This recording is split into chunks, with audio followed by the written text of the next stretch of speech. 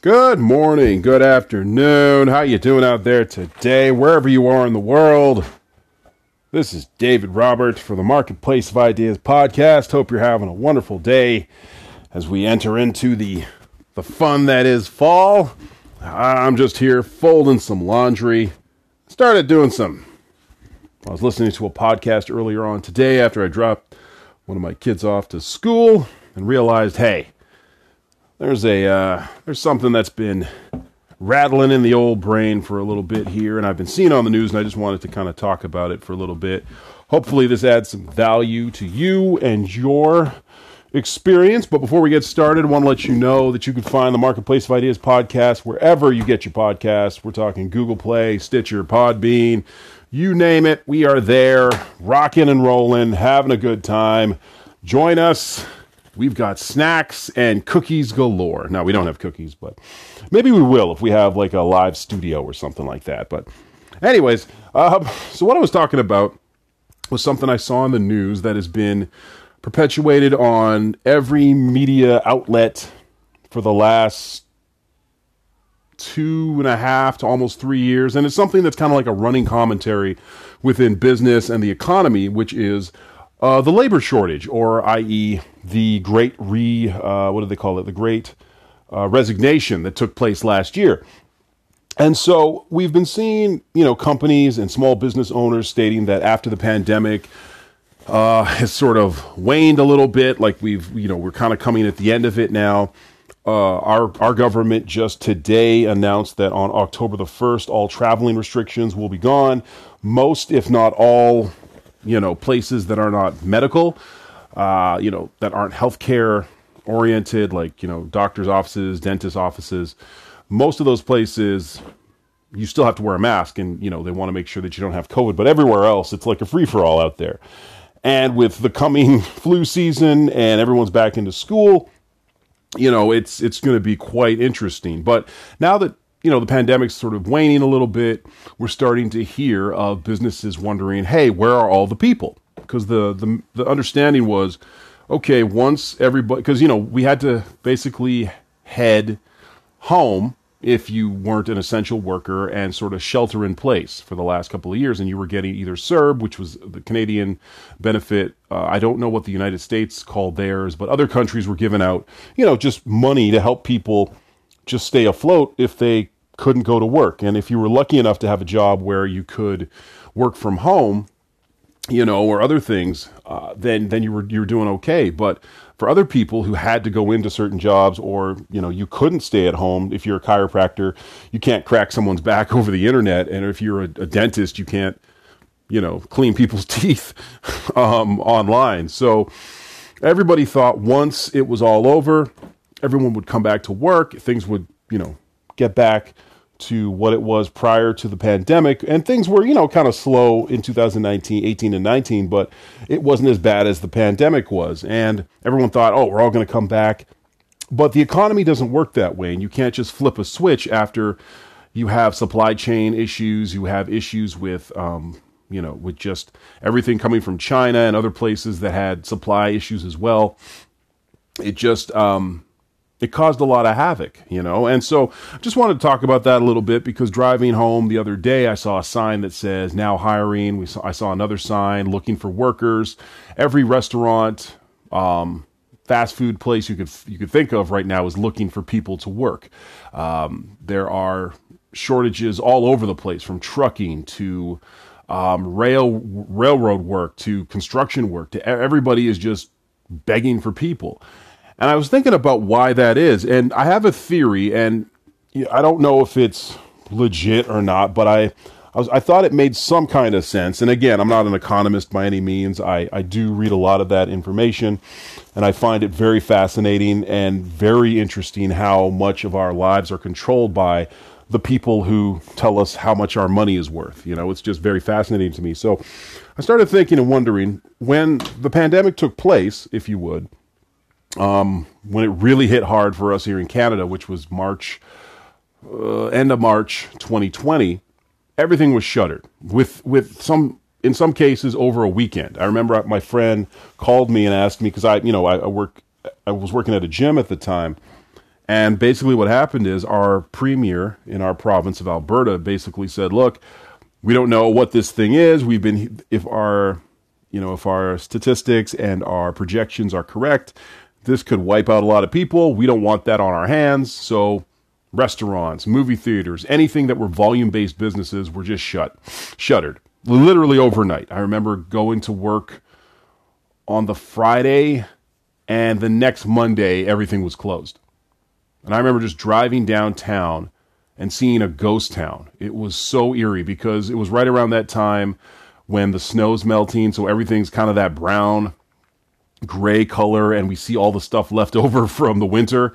And it was just looking barren. It was looking crazy out here. It was looking nuts. And you just felt this feeling of something is different. This is really weird. And, the NHL closed down, the NBA, the baseball was talking about, not coming back for a season. Billions of dollars were going to be lost in ad revenue. Airlines were calling it quits. Like businesses were shuttering left, right, and center around my area where I was living. And so, yeah, we were able to get some funding from the government, as a lot of people were. And you just tried to survive. You tried to get by the best you could. I would rush into the store just to get groceries with my mask on, and you go home. You miss family gatherings and all these sort of things, all these important events. I have friends who had kids that are 2 years old now, walking and talking and everything. And you're like, I missed 2 years of your life, But so we had that. And then there was more talk as the year went on into 2020 and into 2021. Hey, when are we going to open things up again? Hey, other countries are opening up. Hey, what's going on here? Do we have a plan? Do we have a sort of like a strategy? And our government bumbled the ball. I will say that, but this is 2.5 years, almost 3 years after. So hindsight is 2020, and it's easy to, Monday morning quarterback it and say, well, they didn't know what they were doing. And the truth is nobody knew what they were doing. You had people on one side of the equation saying that this is going to be the end apocalypse zombie virus that's going to turn us all into flesh eaters. Daywalkers. And then you had people that were like, it's just a cold, forget about it. It's getting blown out of proportion. It's a pandemic. It's been set up by the Democrats and the liberals and the Fed and so I'm taking a drink of water here. And it got wild, man. But people were like, look, we get that people need to be safe, but we're starving out here. And you felt bad for the small business owners or the medium-sized business owners that were like, look, we can't make it. I can't tell you how many gyms that shut down in my area, how many restaurants just couldn't keep it going because you can't re-sign that lease, right? If you're in the middle of it and you still got to pay, even though you furloughed your staff, you still got to pay that rent. And some people were just like, I can't continue to pay thousands of dollars in a lease, in insurance, in security, advertising and marketing for a product I can't sell or for people I can't bring into my space. The same went with movie theaters. AMC went bankrupt, if I'm not mistaken. One of the large movie chains in the United States. It showcased the folly and the fault in our capitalist system that depends on having people working in jobs that they that don't have any leverage, and that are still going by an old business model of, having people in the store. That's how we're going to make it, So it was interesting to see, companies and corporations and governments try to balance the ever-present threat of, okay, do we open up our economy again just to have to close it down because we're going to have a massive influx of people into our healthcare system. And the big problem was, and I remember hearing this from like politicians and stuff who were like, look, we want this is a once in a generation pandemic, and this is something that, we haven't seen since since the Black Plague kind of thing. But the government couldn't pay indefinitely people to sit at home for a 2 to 3 year period. It would bankrupt us and cause us to kick so much debt down the line to our great grandkids. It would have turned us into I don't even want to think about. It's the road to serfdom. It's the road to, I don't want to say socialism, but definitely a road to where, we're talking hyperinflation, which is what we're kind of seeing now, but we'll touch on that in a minute. So the theory was once the checks stop coming in, everybody's going to have to go back to work. Here's the problem. This pandemic didn't take place in 3 months, 6 months, or 9 months. What happened was this took place over the course of a 2.5 year period, dare I say 3. So your payments that you were getting for your, CERB or your EI or your unemployment lasted for roughly 12 months. Now, in some cases, it was extended for 16 to 18 months, but that was it. And what you were getting wasn't the exact amount that you were working with. So I know for a lot of people, the max they could get is like, $2,000 a month, which isn't bad. But if you were making, say, 3.5, 4, or even upwards to 5, and you're laid off, that's a huge, dip in your living quality of life. Like, what are you gonna, you're kind of robbing Peter to pay Paul. It's like, hey, do we pay the light bill? Okay, we won't pay the gas bill this month. Okay, we'll take a little bit from what we would pay from the electrical bill to pay the insurance and all this other stuff. It's all this juggling that took place. And a lot of people just weren't able to do it. Foreclosures took place. We had an uptake in spousal abuse, in violence, drinking, Netflix usage. It was just bad news bears all around. And what took place now is, okay, your check runs out after a year. So now you're like, okay, well, I got to work. I got to go out and make a living. Either it's through the gig economy, through online, through, selling services or products, whatever. But I can't go back to what I was in before. And so with the restaurants still remaining kind of closed and having, if they were open, it was ridiculous restrictions that were very, very difficult to manage and to even make a go of it, because the model was based on something that just wasn't practical anymore when it came to restaurants and movie theaters and amusement parks and everything else. Or travel or airfare. And so people just had to find other jobs. They had to find other industries, other maybe white collar, like starting at entry level white collar jobs, working at accounting services or law offices or whatever, because the other jobs just weren't there. Now let's fast forward to today. It's open kimono, right? It's winner take all. It's like, it's a free for all. And what we had is people looked at that and said, okay, that's cool. You guys are open again, that restaurant or that bar or that nightclub or that, concert hall or that, nonprofit or whatever. But a huge amount of those people had to leave and find something else. So now the restaurants are back and everything, but the people that were there are gone. Right? And then on top of that, you had the elder, I'd say like from 55 and up in all these industries, the baby boomers who make up an unbelievable amount of our working population right now. They just took early retirement. I was talking to a teacher recently about how much of a shortage they have in the teaching field.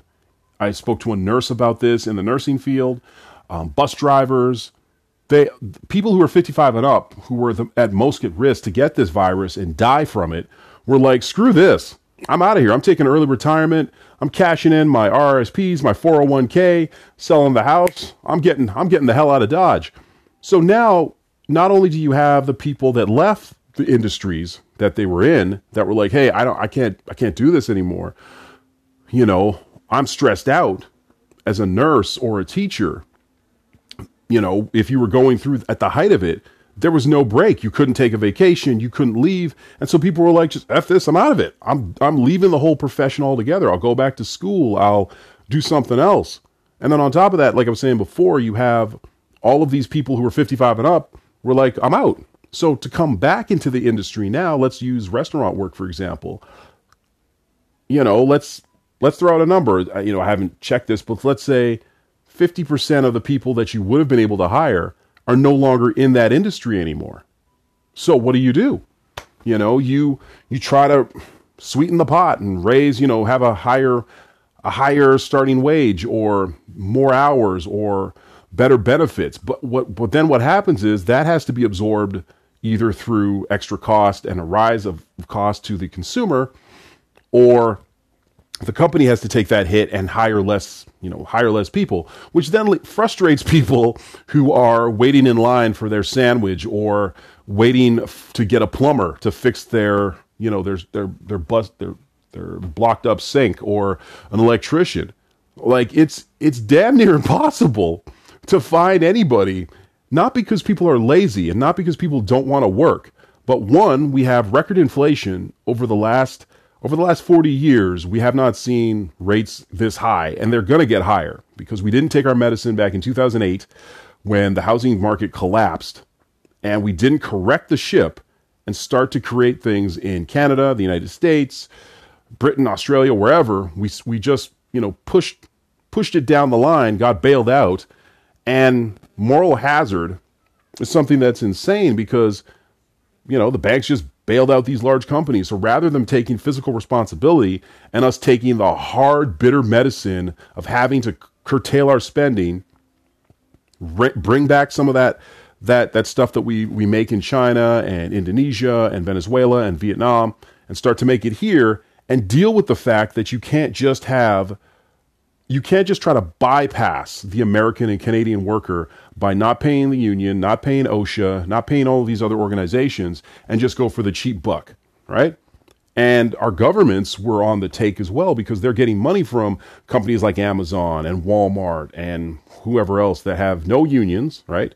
No go-between to say, hey, we as the workers want a bit of the take of what you guys are making because we're on the front lines, right? And so all of this melds into this perfect storm of lack of fiscal responsibility on not only governments, but also civilians.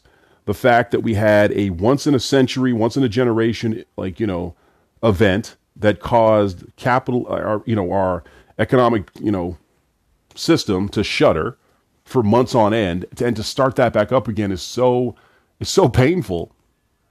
And now we have inflation because so much of the dollars that were given to people are now being, brought back into the marketplace where, it's costing you, it's ridiculous. Like to buy a loaf of bread, orange juice, a jug of milk, all that kind of stuff.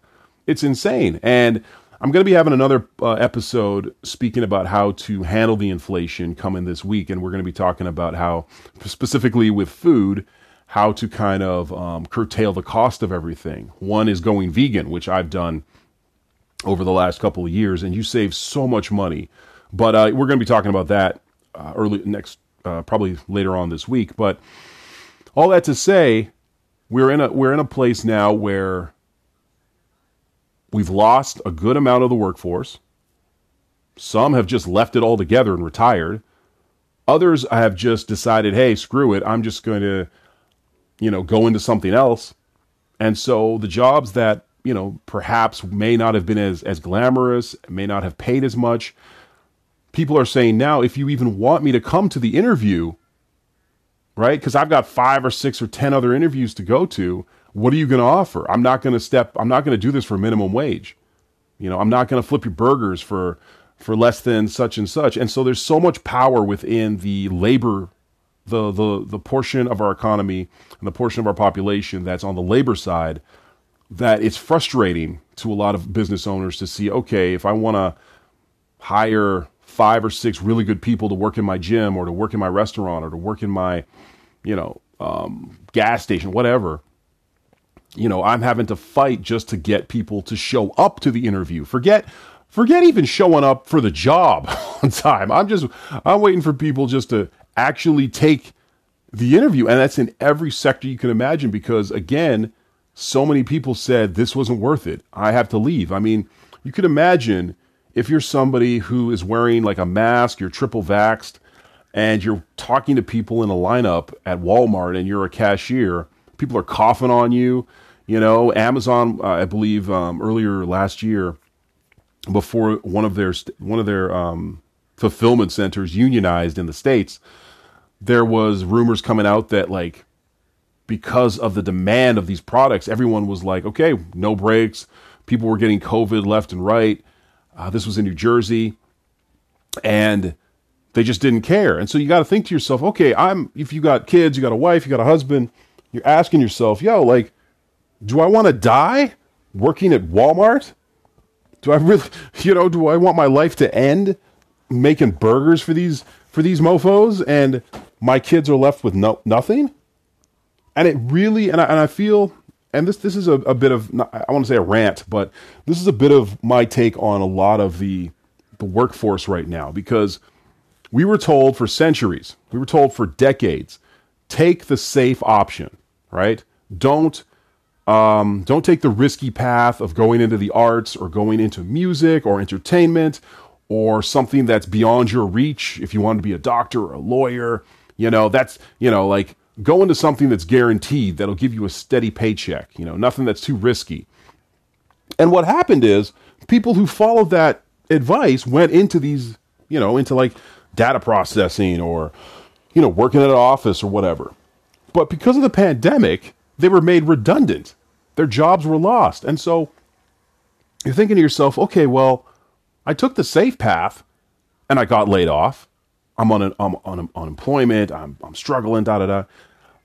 You're at the same place you would have been if you took the thing that you really wanted to do, whatever that was, and all the risks and the hard work that would have been involved with it. Be it you wanted to be a doctor, but nobody in your family's ever been a doctor, and it's going to cost too much money, and da da da. So you took the job that was safe. You worked at the plant or the mill or whatever, and nothing wrong against working at a mill or a plant. But if that was your number two thing, not the one thing you wanted to do, well, shit. Now it didn't matter anyways because everybody was laid off. Everybody was sheltering. So you saw a real shift in the mindset of a lot of people, and that culminated last year at the Great Resignation, where people were just quitting left, right, and center. Videos were going viral of people just quitting, saying, "F this, I'm out of here." like word to Dolly Parton, take this job and shove it. Right? People were leaving. People were dropping stuff like a bad habit, and it was and this was causing a lot of panic. If you ever watch MSNBC or Business News Nightly or whatever those, where they were claiming that people were lazy, that people did not have the chutzpah to work. This year in particular, now the trend is quiet quitting, where people will quit by doing the bare minimum. Like, oh my gosh, leaving at 4:00 when that's the time you're supposed to leave, like not taking your work home. Work-life balance is a thing that's now being pushed. Mental health is being pushed within the workforce. This idea that your job is not your life. You don't live to work, you work to live. Or wait, sorry. You work to live, not live to work. Yeah, sorry. So there were so many people that were like, look, I don't want to die because of this job. I don't want my family to have to because I contracted COVID and can't breathe and I need or have one lung left. Now I'm on disability or whatever. And so people literally, this is one of the things that really warms my heart, because when I worked at the last gym I was at, one of my friends and I had this thing where we called it creating jobs. So we would take tasks that would probably, one person could do, and we would literally make sure it needed 3 or 4 people, and it would take double the time, right? Creating jobs, making sure that we were needed, creating redundancies within the system. And I was always the rebel rouser, telling people, leave when your time is up. Don't come in early. Come in exactly at the time you're supposed to start, and all this kind of stuff. And to see people taking that advice on is beautiful, because at the end of the day, these companies and corporations do not care about you. You are nothing but a number. You are nothing but a statistic. And I kid you not, by the time, if you had caught COVID and you had passed away on your job, before your body was cold, before your carcass was in the ground, an ad would be up on Kijiji. An ad would be up on Monster.com. I don't know what they got in the States for hiring stuff. Indeed, I guess, is another one. That position would be up there before your funeral was over, looking for another new person. And so this feeling that's been the undercurrent of a lot of tension between, the bourgeoisie, the proletariat, all this type of stuff, the laborers and the owners of industry, I believe came to a head. And it took a pandemic, damn near almost losing your freaking life, to have people wake up and say, there's nothing wrong with working. There's nothing wrong with giving your all at a job. But asking yourself, do I want to die here? Is this even worth it?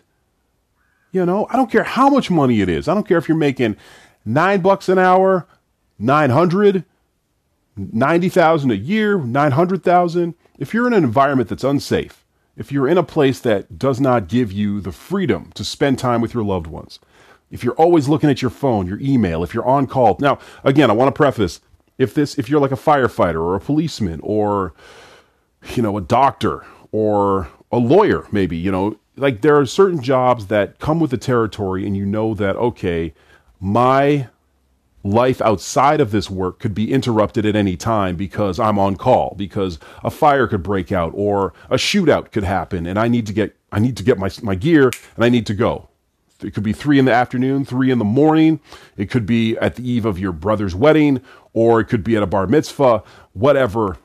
Shit goes down, you got to go, right? You got the beeper on you. You know what it is, right? And then, so you sign up for those jobs knowing, okay, I could be, like as a nurse, I could be on 12-hour, 16, 24-hour rotations.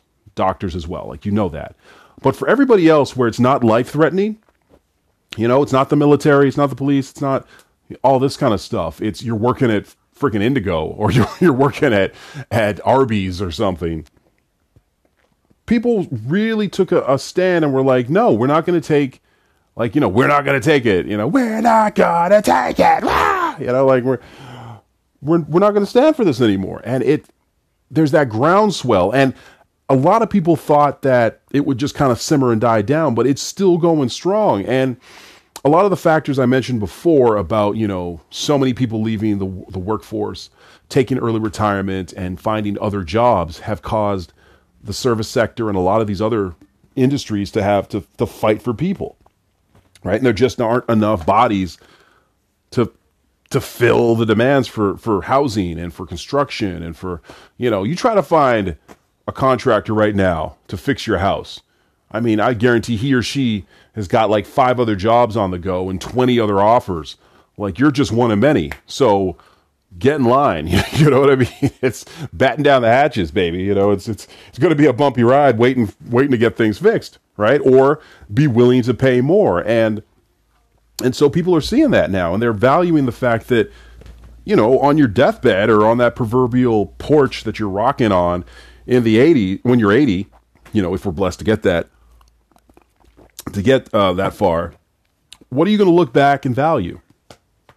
Are you going to sit there and think, man, I really wish I worked longer hours and, I really wish I didn't see my kids grow up and, spend those quality moments that give life real meaning. Ain't nobody going to give a shit about, how many reports you did. You showed up early and left late and, you grinded and you hustled and all of this. It's a zero-sum game. We got to work to pay our bills. I get that, right? I got laid off from my gym job there and, I had to go and get my certification and make sure everything's up to par. So now I could train people in the evenings and on the weekends, So now I'm independent, kind of thing. But you got to pay your rent. I'm not saying don't pay your bills, don't pay your mortgage, but our culture, Western culture in particular, as a whole, and I'm sure all throughout the world, has kind of woken up a little bit.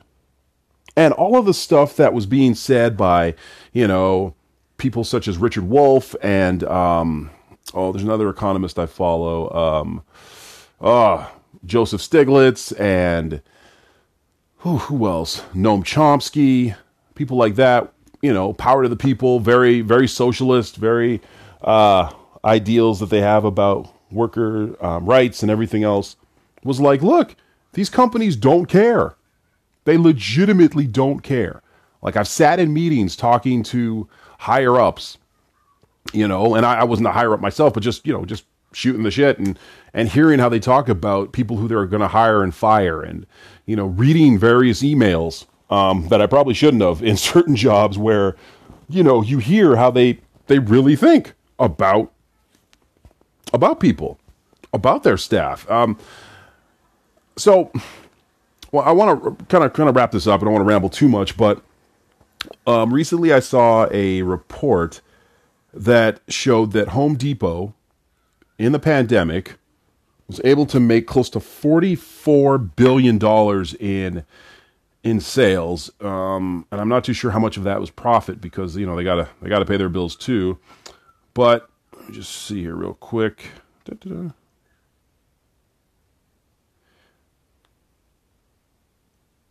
Okay. So during the pandemic, there were a lot of companies. Yeah, so there was an ad written by the Washington Post. I wonder if I can bring it up here. Or no, it's not coming up. Sorry. So this was December 22nd, 2020. So this was just the first year of the pandemic. Amazon and Walmart have raked in billions in additional profit during the pandemic and shared almost none of it with its workers. Good Lord.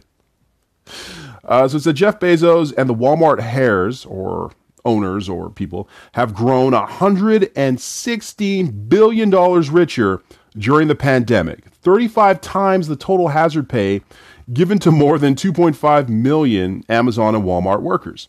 So this is an article right here. I'll just quickly, this was by Brookings, The Avenue.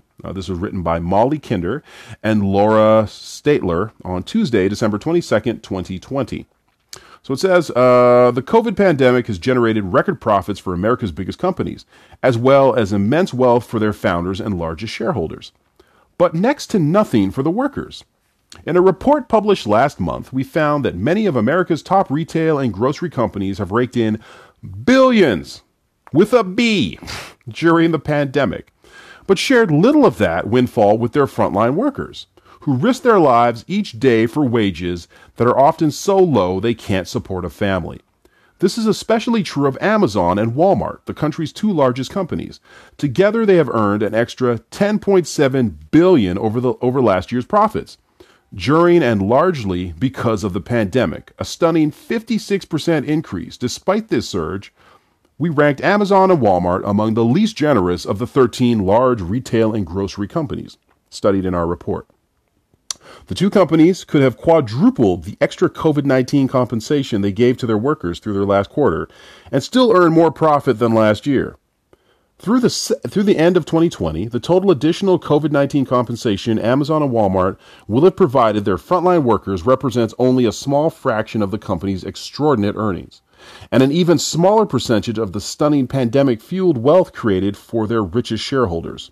Stock prices for Amazon and Walmart have soared 70% and 36% respectively since the start of the pandemic. Meanwhile, workers' wages have grown only 7% and 6% by the end of the year, even after the new December bonuses that the two companies announced earlier this month.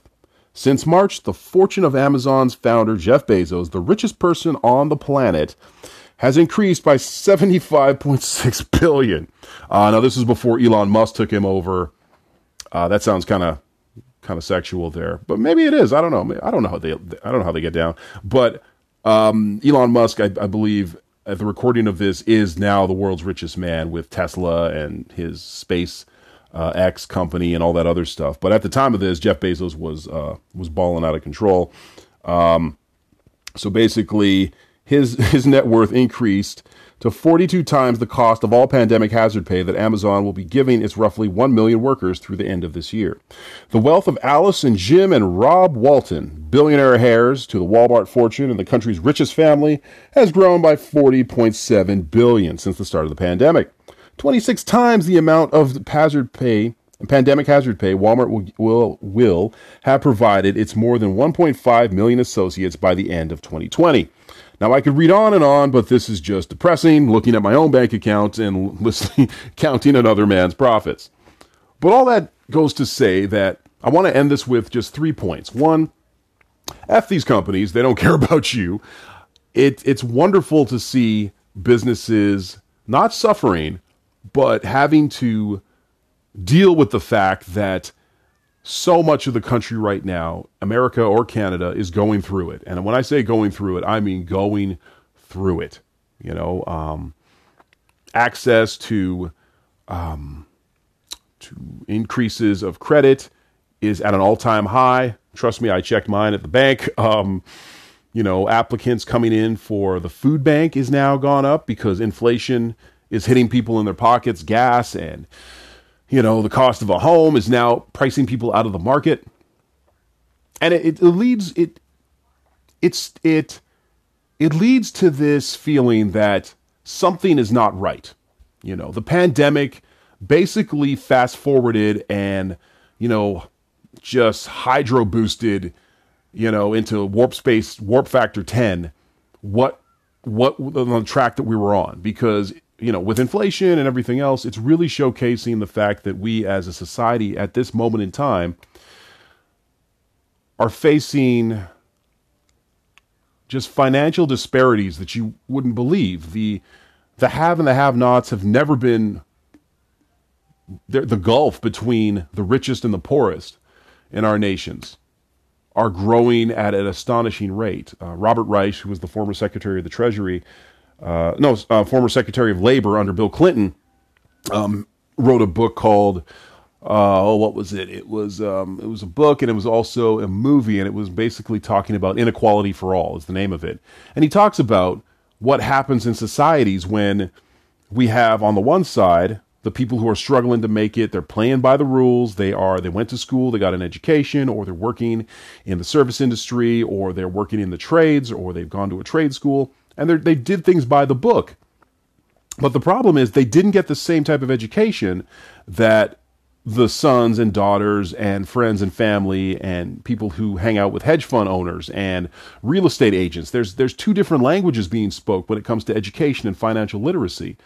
If I were to tell you that your home is your biggest asset and you were to say yes, I would say I know what camp you're in, right? If I talk about ETFs and about derivatives and I talk about stock payouts and everything else, and you tell me the importance of that, then I know what camp that you were raised in, right? And so the level of education has to change, and what we teach in our schools has to change when we talk about money and we talk about wealth and we talk about capital gains, and all these things need to be talked about. I talk about them all the time with my house when it comes to money and saving and everything else, and how start to look into investing and to remove debt, or at least learn how to use debt smart and intelligently, right? But these conversations aren't being had, and so you're going to have this gulf, and you're going to have this issue.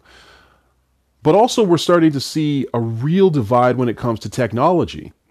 And COVID shot that right out of the water, where if you didn't have access to reliable internet, you didn't have access to the ability to work maybe from home or remotely, outside of the doctors and the dentists and stuff like that, where you needed to be hands-on in order to save a life.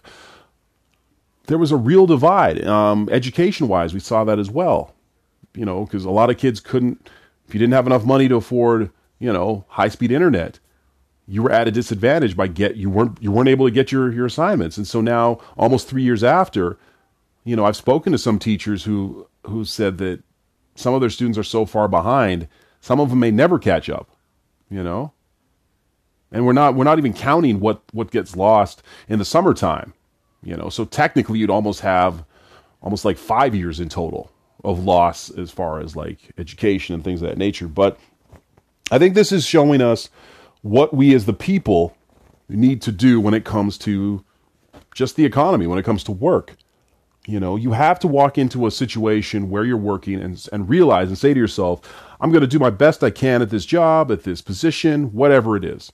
I'm going to save like a mofo. I'm going to keep my debt low, but I'm also going to look at what I can do to better myself outside of this job. Because it's no longer, and I one of my friends in particular, who I shouted out on this podcast for darning his socks, he and I and some other friends, we're some of the cheapest people you'll ever meet. And, we'll joke about it, we'll laugh about it, but the reality is, if you're not willing to be as frugal as possible, heck, wear the same jeans for 10 years in a row, whatever, but you're saving your money, you're putting it away and putting it towards something that's going to accrue value. Maybe it's low yields, low risk, bonds. Maybe it's you're putting your money into literally companies that produce salt and oil, like, not, crude oil, but like, canola oil. I read a statement that said the more boring and more unsexy the investment is, the better it is for you. So if you're investing in like cotton, there's nothing sexy about that. That's not NFTs and, Bitcoin and all that, but people got to wipe their ass. So they'll need, they'll need the cotton, they'll need paper, they'll need pulp, people need salt, people use it, baking soda, stuff that's not sexy, right? Needles, for hospitals and stuff, like, people. So, and I think the last thing I wanted to point out is that you have to have a mindset that when you walk into a job, you walk into a position, you have to separate, there has to be a separation of church and state, right? And like I said before, unless it's a job where you have to be on call, you got to be able to say, look, I'm at this job and it's whatever is not part of my job description, I'm not doing it, right? A little dirty secret I found out about Fit for Less, the former place I was working at. They did not hire back their cleaners while I was there. They laid them off. And so what they did is they transferred those duties onto people at the front desk and their front desk staff, which meant that they were charging a fee for cleaning, to pay for extra cleaning, but they weren't actually paying their workers extra money. So they were trying to recoup their losses, because the gym that I was at, they lost literally almost 50 to 60% of their clientele within the course of less than 12 months. And if they didn't have such a large base, coming in there, they would have gone under as well. And so companies have been doing all sorts of sleazy shit to get by and to hurt people. Air Canada literally was given money by Chrystia Freeland and our government to furlough, not fire, but furlough their workers. They ended up firing them and paid their shareholders and the board, their board members, a bonus. And so you look at that and you see, okay, how much longer can you as a worker or as an employee play the game of, I'm just going to go to school, do what I'm told, sit down, shut up, show up on time, and act like a robot? I hate to almost say this, but you have to go into a place of work and literally whatever is not held down, you have to be able to use that. And if you're selling, their toilet paper on the black market, or you're siphoning their soap to use in your house, whatever you got to do, you got to do it. There's a benefit to being scrappy and to being, not fancy. And so if you're willing to kind of think outside of the box and, think a little bit different, you're going to survive. But the people that are just kind of going with the flow, going with what they're told when it comes to work and everything else. And like I said, I'm not saying don't show up to your job and don't do your best that you possibly can, but keep your eyes and your ears to the street. Realize, hey, like, listen to, like if you work for a large company and they're publicly traded, they have to talk about what they made the last year. Listen in on those meetings. They're public for everybody to listen to and check out what's going on. Is there like a corporate takeover coming up? Does it look like you guys might be bought out by a other company and made a subsidiary of another company? The person who, and I'll end it with this. I'll end it with this point. The person who's able to kind of predict and see what's coming on the horizon is going to survive. There was a rumor that Donald J. Trump, former Prime Minister of the United States, had gotten a heads up by his contacts in the HWO, the World Health Organization, a lot of his counsel were saying that this COVID thing that was coming from Wuhan, China, was going to be bad. They didn't know how bad, but they knew it was going to be bad. It was going to be a doozy. And a lot of senior members in the Senate, in the White House, in America, and other countries, I'm betting, that had knowledge prior to this thing hitting landfall, as it were, before it hit, put their money into various companies or got out of various companies that they knew would fall, that they knew would falter. And a lot of these people put their money into companies that were going to produce vaccines and things of that nature. And so it just goes to show you that if you're not keeping abreast of things, when COVID hits or the next pandemic hits, if you're not prepared, you're going to get screwed. And it's just I'm just very thankful that right now we are seeing people kind of wake up a little bit and actually hold their economies to task and saying, look, you can't just treat people like a bag of garbage, right?